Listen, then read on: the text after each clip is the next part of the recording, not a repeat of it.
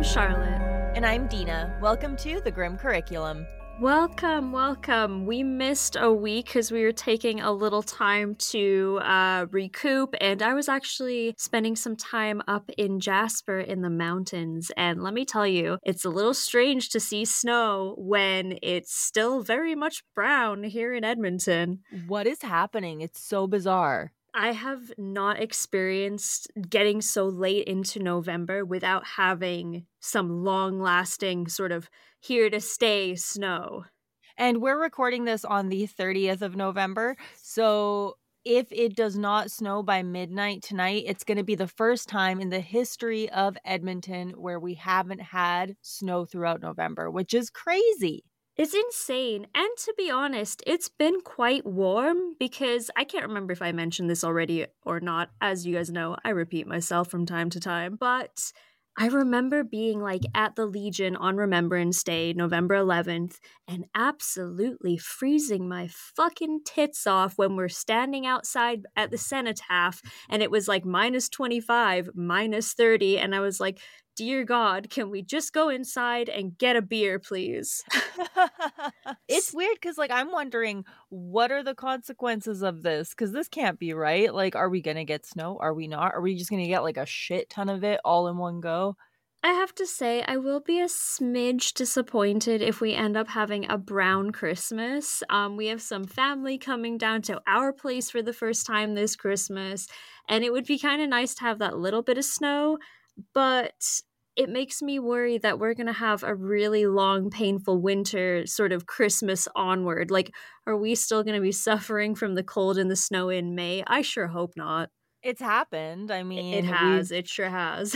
It's funny because when we were first planning the live show, which is coming up, we'll get to that in a second, we were talking about how, it's going to be, December. It's going to be so snowy and cold and this and that. And I think it's going to be lovely. Yeah, I think it's not going to be an issue, especially for folks coming maybe a little further afield from out of town and stuff. At least your drive is going to look like pretty dry and good, I think. Yeah, I mean, we won't get snowed in, so there's that bonus. And that live show, dear listeners, is coming right up. Yes, and we also have a giveaway happening for 2 tickets. As you're listening, the winner is being drawn now that I think about it. So, yeah, keep your eyes and your ears peeled for that. We'll get in touch with you. So, yes, the live show coming up December 9th, which is a Saturday at 7 p.m., Felice Cafe.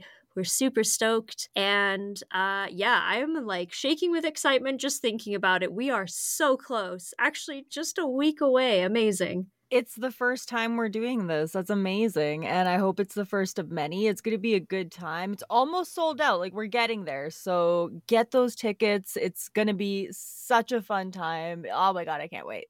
Yes, absolutely. Now, I believe as well, if there are tickets left, they will be available on the night, but I couldn't for sure guarantee it. So just keep that in mind as well if you're thinking about stopping by, but you haven't gotten your ticket yet. All right. Are you ready? Oh, yeah. I feel like we were kind of procrastinating this a little bit. But yes, I guess ready as I will ever be. Before we get started, we want to give you guys a big old content warning. Yes, because while we do talk about a lot of pretty rough subjects, this is going to be one of the more, but not the most difficult in this series. But brace yourself nonetheless. I have a pretty strong stomach when it comes to this kind of stuff. Like, I think a lot of us can relate. You get desensitized to a point after a little while, but this is top tier awful. Yes, absolutely. I have a pretty strong stomach when it comes to things like this. And like you say, probably due to the desensitization, I've been interested in the more morbid things of life for a really long time. But this is truly one that will turn your stomach. Today, we are picking up right where we left off with Roch Thériault. And this week, we're actually going to find out all about his followers, the Ant Hill Kids.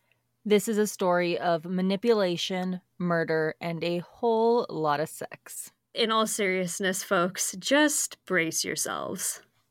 We last left off with Roch now teaching a stop smoking course. This provided him with not just an audience, but a group of people who were highly impressionable and looking for answers. And they were so impressed by him. He was a fantastic speaker. It was said that he would captivate an entire room. He made people laugh, and they ended up having a great time with him. Like we mentioned last week, he would put on little skits for the group, and overall, it seemed like everyone was indeed having a good time. Honestly, this starts off very innocently, but that is going to change real quick. It didn't take long until the seminars were doing very well. Roch had taken the lead with a lot of the Seventh day Adventist work in town, which allowed for more recruitment to happen in the surrounding areas. The man who had originally brought Roch into the religion, Pastor Pierre Zita, was now recruiting people faster than ever. And this is how 21-year-old Solange Boyard got brought into the mix. And Ah, my poor heart, oh, Solange. like, Oh. I hear her name and I just like feel sad. Absolutely. Solange hadn't even had an easy life to begin with. Her father was an alcoholic who abused her mother in horrific ways. He was terrible to his entire family, and her younger years were obviously full of stress and pain. Roch Thériault was the worst kind of person for her to meet. She ended up becoming utterly devoted to him in every way, and that's something that would prove to be fatal for her. She had grown up with very little love in her home and clearly a horrible male figure in her life. She then meets Roch, and he's this charismatic, amazing man who seems to have all of the answers. The seminars that he did were about quitting smoking, yes, but Roch would also talk about the importance of living an overall healthy lifestyle that had a full devotion to God. Which, kinda, when you put it that way, doesn't really sound that bad. No, it really doesn't. But then he started bringing up the fact that maybe, just maybe, they should all drop out of school or quit their jobs, run away from society, and live out in the wilderness with him. Along with Solange came a small group that included Chantal Labrie, Francine Laflamme, Nicole Ruel, Josie Pelletier, Jacques Fissette, and Claude Ouliette. They were all in their late teens and early 20s. 24-year-old Jacques Guillet and his wife Maurice and their 6-month-old little girl also joined them. In part one, we established that Roch was a person who had very little empathy for those around him. Absolutely. We have very narcissistic behavior from him so far. And what does a narcissistic person love more than anything else? Attention and admiration, and Roch was getting plenty of it. Solange and the majority of these other followers very quickly all had nowhere to go. They had dropped out of school, left their jobs, and needed a place to stay. Roch kindly offered that they move in with him and Giselle. Which is absolutely bonkers considering the fact that they had a tiny apartment and this was now becoming a pretty big group of people. Although, that being said, not everyone lived in the apartment at that time. Some people came and went, but at any given time, there were at least 4 people staying with them. It didn't take long until Giselle developed a problem with all these young women who were now living in her house and obsessed with her boyfriend. Like, can you blame her though? Like, you're Giselle. All of a sudden, your man moves a bunch of random people into your home that are all barely adults, I'm going to point out, and they're all obsessed with him. Like, I'd be pissed. Oh, and she knows he's capable of cheating because he cheated on his first wife with her. Exactly. And there's constantly like new people just showing up. Like, this is getting away from her very quickly.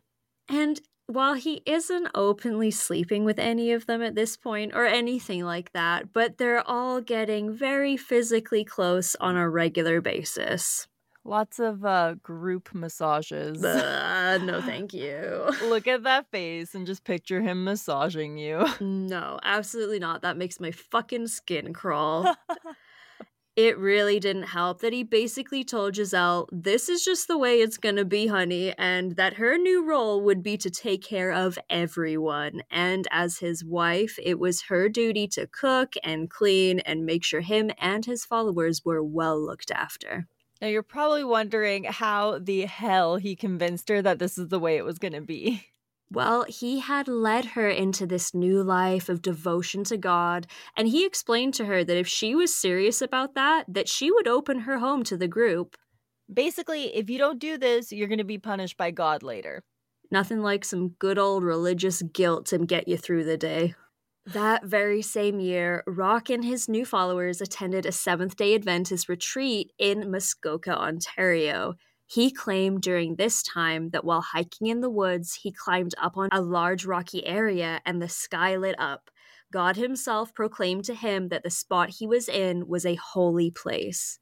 This was when he also met Gabrielle Lavallee and Yolande Guimbert, who quickly joined the group along with everybody else.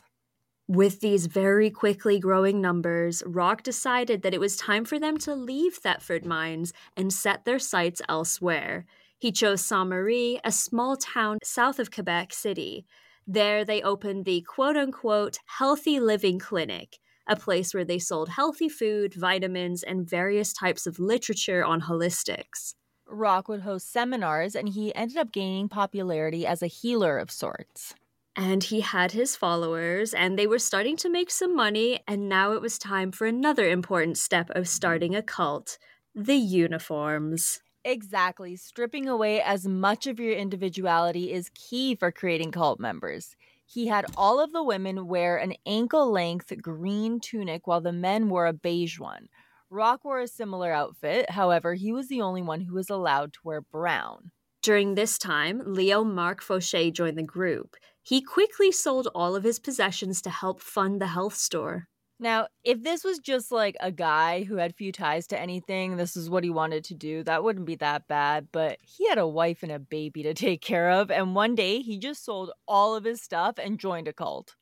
All of this red flag behavior just made Roch hornier than ever, and it didn't take long until one woman just was not cutting it anymore.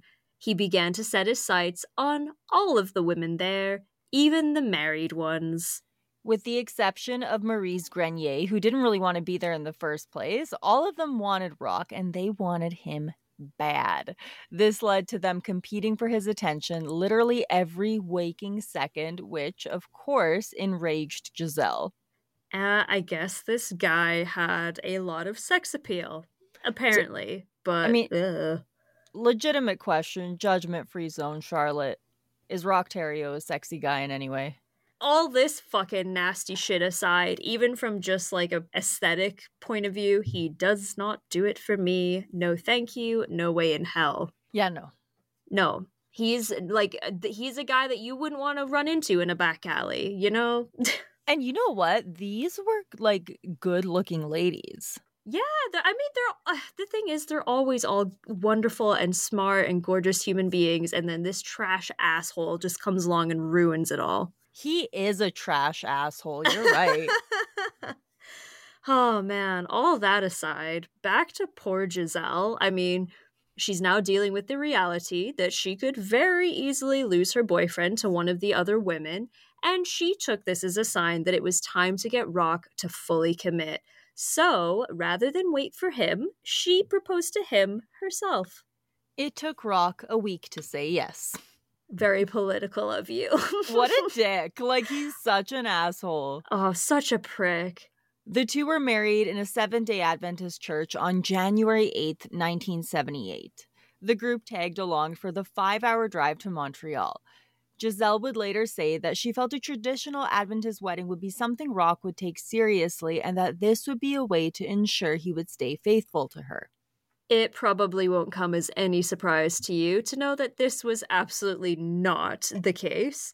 In fact, the entire drive home was spent with the girls fawning over Roch and giggling, while Giselle cried her eyes out in the back of the van on a mattress. Trash, I tell you. Trash asshole. Those who encountered the group on a regular basis were beginning to develop some very serious concerns. One of those people was Pastor Zita. He went as far as to find as many of the young women's parents and warn them about Roch. Some of the parents contacted the police, but were met with smiling young women who told them that they were happy, healthy, and thriving. The thing is that even if the police didn't believe them, they couldn't do anything about it because they were adults in what appeared to be a very happy, albeit strange lifestyle. Pastor Zita even sat down Giselle and desperately tried to convince her to leave her horrible new husband. But, like all of the other women, she just couldn't bear to leave Roch's side. In March of 1978, a 38-year-old woman named Geraldine Auclair began to visit the Healthy Living Clinic. She had met with Roch, who convinced her that he could cure her leukemia. She had been in the hospital, and apparently the course of treatment she was undergoing was actually working pretty well, and it looked like she was going to beat it. Guys, this part is so sad. I just want you to prepare for it. It's awful. Oh my God. Roch convinced her husband to let him visit her in the hospital, which basically just resulted in him yelling at all of her doctors for the amount of drugs that they were giving her and how it wasn't actually healthy to do that. This woman went from being in the hospital for treatment to abandoning all of that in favor of Roch's treatment plan. This was something her husband greatly disagreed with at first. However, Roch was able to convince him to completely change his mind on the matter. The treatment plan, which was basically just giving her only organic foods and a whole lot of grape juice, which just goes again to show how convincing he was. He forbade anyone from visiting her, including her own father. Geraldine died a short time after. Roch told his followers that he kissed her when he saw that she was dead, which brought her back to life, but only briefly, and she died once again. He said, "You know, when God wants people, he takes them. It was Geraldine's time." Oh my, what a piece of shit. How dare you? You killed this woman, you bastard. "You killed this woman because you thought you were fucking magical." The delusional nonsense that this man is living his life by. I don't get it. And he's like, you know what? Whatevs, it happens. Yeah, God's plan, you know? Yeah. Fuck. Ugh. During all of this, Roch was still hosting his stop smoking workshops, and this is where he met the parents of 19-year-old Gabrielle Nadeau. She had been suffering with multiple sclerosis, and before long, he had convinced them that he could cure their daughter. By April of 1978, the Seventh-day Adventists had finally had enough of all the terrible things Roch was doing, and they voted him out of the religion. This was something that Pastor Zita was in the forefront of. He very quickly regretted recruiting Roch into the religion. Like, he was like, holy shit, this was the worst decision I have ever made. Roch was absolutely fine with their decision because he didn't need them anymore. He now had his own group. And you know what? He hasn't done anything super cult leadery in a hot minute, and he's going to make up for it in a big way right now. One day, he woke up and he decided that he had the authority to not only perform weddings, but he was going to pick and choose members of the group and marry them. And they had absolutely no say in who they were married to. Roch was going to match them. He knew them best, and they just needed to trust him. Solange and Claude were paired up, and she had written to her parents and asked them to attend the wedding. They hadn't approved of her moving out with the group, and they definitely didn't want to see their daughter marry some random guy that they were literally just hearing about. They went to their priest, who advised them to attend, not because they agreed with what was happening, but because it was important for Solange to see that they still loved her and that they were there for her. During the wedding, Roch rambled on about the importance of women obeying men. This obviously made her family very uncomfortable, and it was reported that the majority of them were crying throughout the entire wedding and that they were obviously not happy tears. Woof. Something I want to talk about is, can you imagine how stressful it would be to have a family member who's actively in a cult? I can't even imagine trying to delicately get through to them when they've been, gaslit and brainwashed and yada yada. You know this person, and all of a sudden it's like you just lost them. It's almost like losing someone to addiction, right? Like, they're not listening to you anymore. They've changed as a person, and you're just trying to gently get them back. If we have anyone listening who has an experience with this kind of thing, we would love to hear from you. Email us at thegrimcurriculum@gmail.com. Tell us your cult stories. Yeah, it's crazy. And we've got one here in Alberta right now, but that's a story for another time. Actually, not Alberta, sorry, Saskatchewan, but not too far away. Another newly paired couple was Jacques Fissette and Nicole Ruel. And if you're wondering why Roch is marrying off all these women who clearly wanted to have sex with him, don't worry, he has all that figured out, and we will get to it later. Yeah, he definitely makes up for it. Now, during all of this, he's still intimate with his wife, Giselle, and this resulted in her becoming pregnant in the spring of that following year. A baby on the way made her want Rock to get his shit together even more and be a good husband to her, so she gave him an ultimatum: break up the group, or I'm gonna leave and I'm gonna move in with my dad. Rock's answer to this was to punch her in the mouth and tell her that not only was she not allowed to leave him, that she had to stay locked in their bedroom for 2 days. He escalates so fast. So quickly, as soon as you speak out against him, he lashes out, and we will see that this escalates very, very big, big, bad, not good. The thing to remember is he's sober right now. He's Oh, still not yeah. drinking. Like, he hasn't even started getting back to the alcohol, you guys. No, honestly, he's probably healthier than most people right now. Like, they're living a very healthy lifestyle. They're looking after themselves because it's all part of this religion. But yeah, we'll see it get quite out of control before long. By June of 1978, the Healthy Living Clinic was beginning to die. Overall, the business itself was doing pretty well. However, they had a lot of debt and it was quickly accumulating. After the death of Geraldine Auclair, the police became very suspicious of the group and were constantly watching them. They had also lost the full support of the church, and in the past, they had them to fall back on. The church would help them out financially and provide food and whatever they needed if they asked, and this being gone was a hit that the group felt very strongly.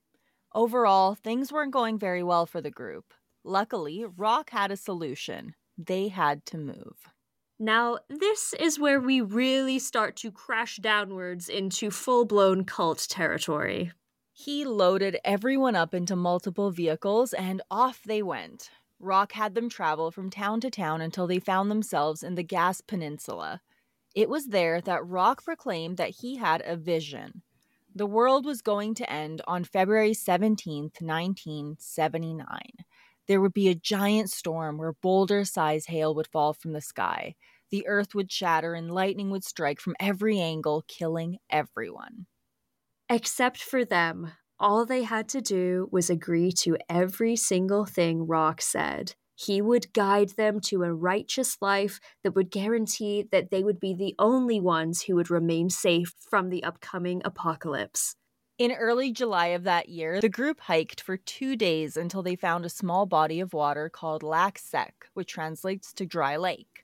Rock renamed the area Eternal Mountain and told the group that this is where they were going to make their home. They set up their tents and spent days hiking to their vehicles to bring back supplies to build a large communal cabin. Rock had them work 17-hour days, and this was hard labor. To ensure food didn't run out, Rock told them that they had to ration it. Long hours and little food led to people complaining about hunger and being tired. Like with everything else thus far, Rock had a solution. He would simply feed the people who complained less. It's so simple, just starve them more. If you're hungry, you can't speak. Yeah, you're going to be too busy being hungry, so just shut up and work. Exactly. Now, if it sounds like everyone's busting their butts trying to get this place built as quickly as possible, they definitely were, except, of course, for Rock. Because if you remember, in part one, he told Giselle that he had cancer. Now, he apparently still had it, and because of that, he couldn't do the physical work. He simply explained to them that it was his job to not do the work with them, but to guide them and help ensure salvation for the group. He would often remind them that the alternative to not listening to him was certain death. Anytime they expressed that they missed their old lives or their families, he simply told them that everyone they knew was going to be dead soon anyway and that they should love him instead. After all, he was the only one that could save them. Not everyone in the group was falling for this. Yolande Guinbert pieced the fuck out around this time. Lucky for them, Leo Fauché removed his family from the group around this time as well. At this point, Rock had bled the family dry financially and they didn't have much, but at least they all escaped before Rock could do anything to hurt them too badly, including their small child. He did, however, do everything in his power to stain their reputation, telling the group that the Fauché family was evil in the eyes of God. By September, the cabin was finished. When everything was said and done, they were left with one large room with a well in the center of it. The ceiling had been constructed from twigs and moss, while the bedrooms are separated by sheets. Roch renamed all of his followers and told them that they would spend the next 1,000 years in the cabin. Wow, what a thrilling concept. I am just ready to spend 1,000 years with Roch Thériault. Jesus Christ. In his dirt cabin. Oh my god, you guys, what is happening? Get out of there. Right? Like, that's the thing with this story, is it gets so bad and it snowballs so fast and it's out of control, and it's like all of a sudden they're living in this one room cabin in the middle of the woods with a well in the middle. And like not really any food to speak of, and certainly very low financial stability. I mean, to give you a glimpse into where Roch is in his god complex right now, it was around this time when he nicknamed himself Moses or Pappy, while Giselle was nicknamed Mammy. During this time, he spoke to the women of the group, and he somehow convinced them to convince Giselle to talk to him and help him find a solution for their loneliness. A few nights later, Nicole Ruel told her that her and Roch had slept together one day while everyone was working. Giselle was absolutely devastated by this. Still pregnant, she ran away from the cabin in an attempt to finally escape the clutches of Roch Thériault. He caught her and strangled her until she agreed to return to the compound. Whether this was part of his plan or maybe just a way to punish Giselle, we aren't sure. But his next step was to tell everyone that all of the marriages that he had officiated were now void, and that now all of the women were married to him and him only. He then slept with everyone except Maurice Grenier because she still wanted nothing to do with him. And he also didn't sleep with Gabrielle Nadeau for the fact that she was just too ill to sleep with him. Then came November 18th, 1978, a day that really stands out in history. 981 people were found dead at Jonestown, a remote settlement in Guyana led by Jim Jones. And that's a case that we are 100% covering in the future. Oh, definitely. I mean, the Jonestown incident caused the families of the group members to become even more concerned for the safety of their loved ones, and so much so that they actually had Roch examined by a psychologist. He was quickly released. However, it's important to note that he left out all the stuff about him being their leader, the polyamory, and the fact that the end of the world was coming.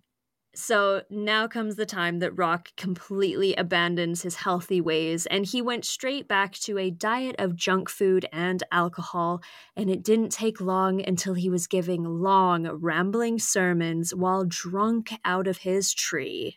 With the alcohol came more severe punishments. Maurice became pregnant, and of course, this meant that she ate more. One day, she ate more than the 2 pancakes she was allowed, and Roch broke her ribs as punishment. Another punishment he particularly enjoyed was to make anyone who upset him strip naked and stand in the snow for hours. And they would do this for him. They were way too afraid to stand up to him, let alone question him in any way. If you want to see just how brainwashed they were at this point, we can look at Francine Laflamme, who Roch had renamed Hogla. Oh my god. Isn't that terrible? It's a biblical name, you guys. It's a biblical name. Poor Francine. Like, what the fuck? So, according to Roch, she had put on a few pounds, but that is so fucking cruel and unusual. I hate it so much. Oh, this is going to piss you off even more, because here is a letter that Roch had her write to him about the matter. Oh, Jesus. Okay, here we go. I am writing about what you said on the subject of nutrition. It is very true that I nibble, a damnable fault which I will never repeat again. The thought of ingesting such a large quantity of food in so little time discourages me, even if I work outside the entire day without eating. I ask that you forgive me. If it is stealing, I did not realize it. It is this fault which causes my plumpness. I do not want to be a fat and plump servant that is too ugly next to the man that you are. Man, this is so fucking upsetting. Oh, this makes me I know. so mad. Ugh. I don't know what to think about everything and the meaning of my actions. I only know that I will not repeat them, and I don't speak lightly. I wish to be a true servant to you, my master.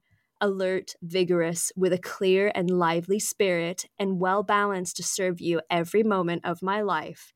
I have a long way to go. Thank you, Pappy. I love you. Hogla. Yep.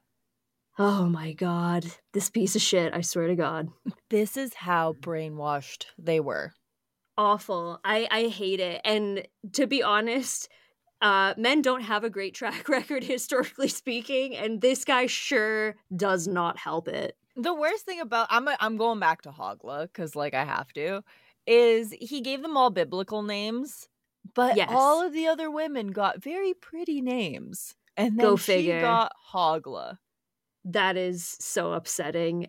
Maurice was the next to talk about openly leaving, and Roch demanded her husband cut off one of her toes as punishment.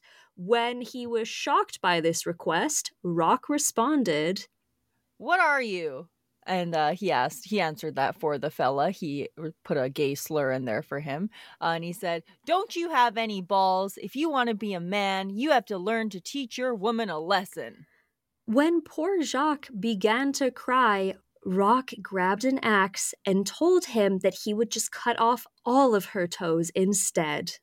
Jacques, still crying, grabbed the axe and severed a toe off of the foot of his own wife.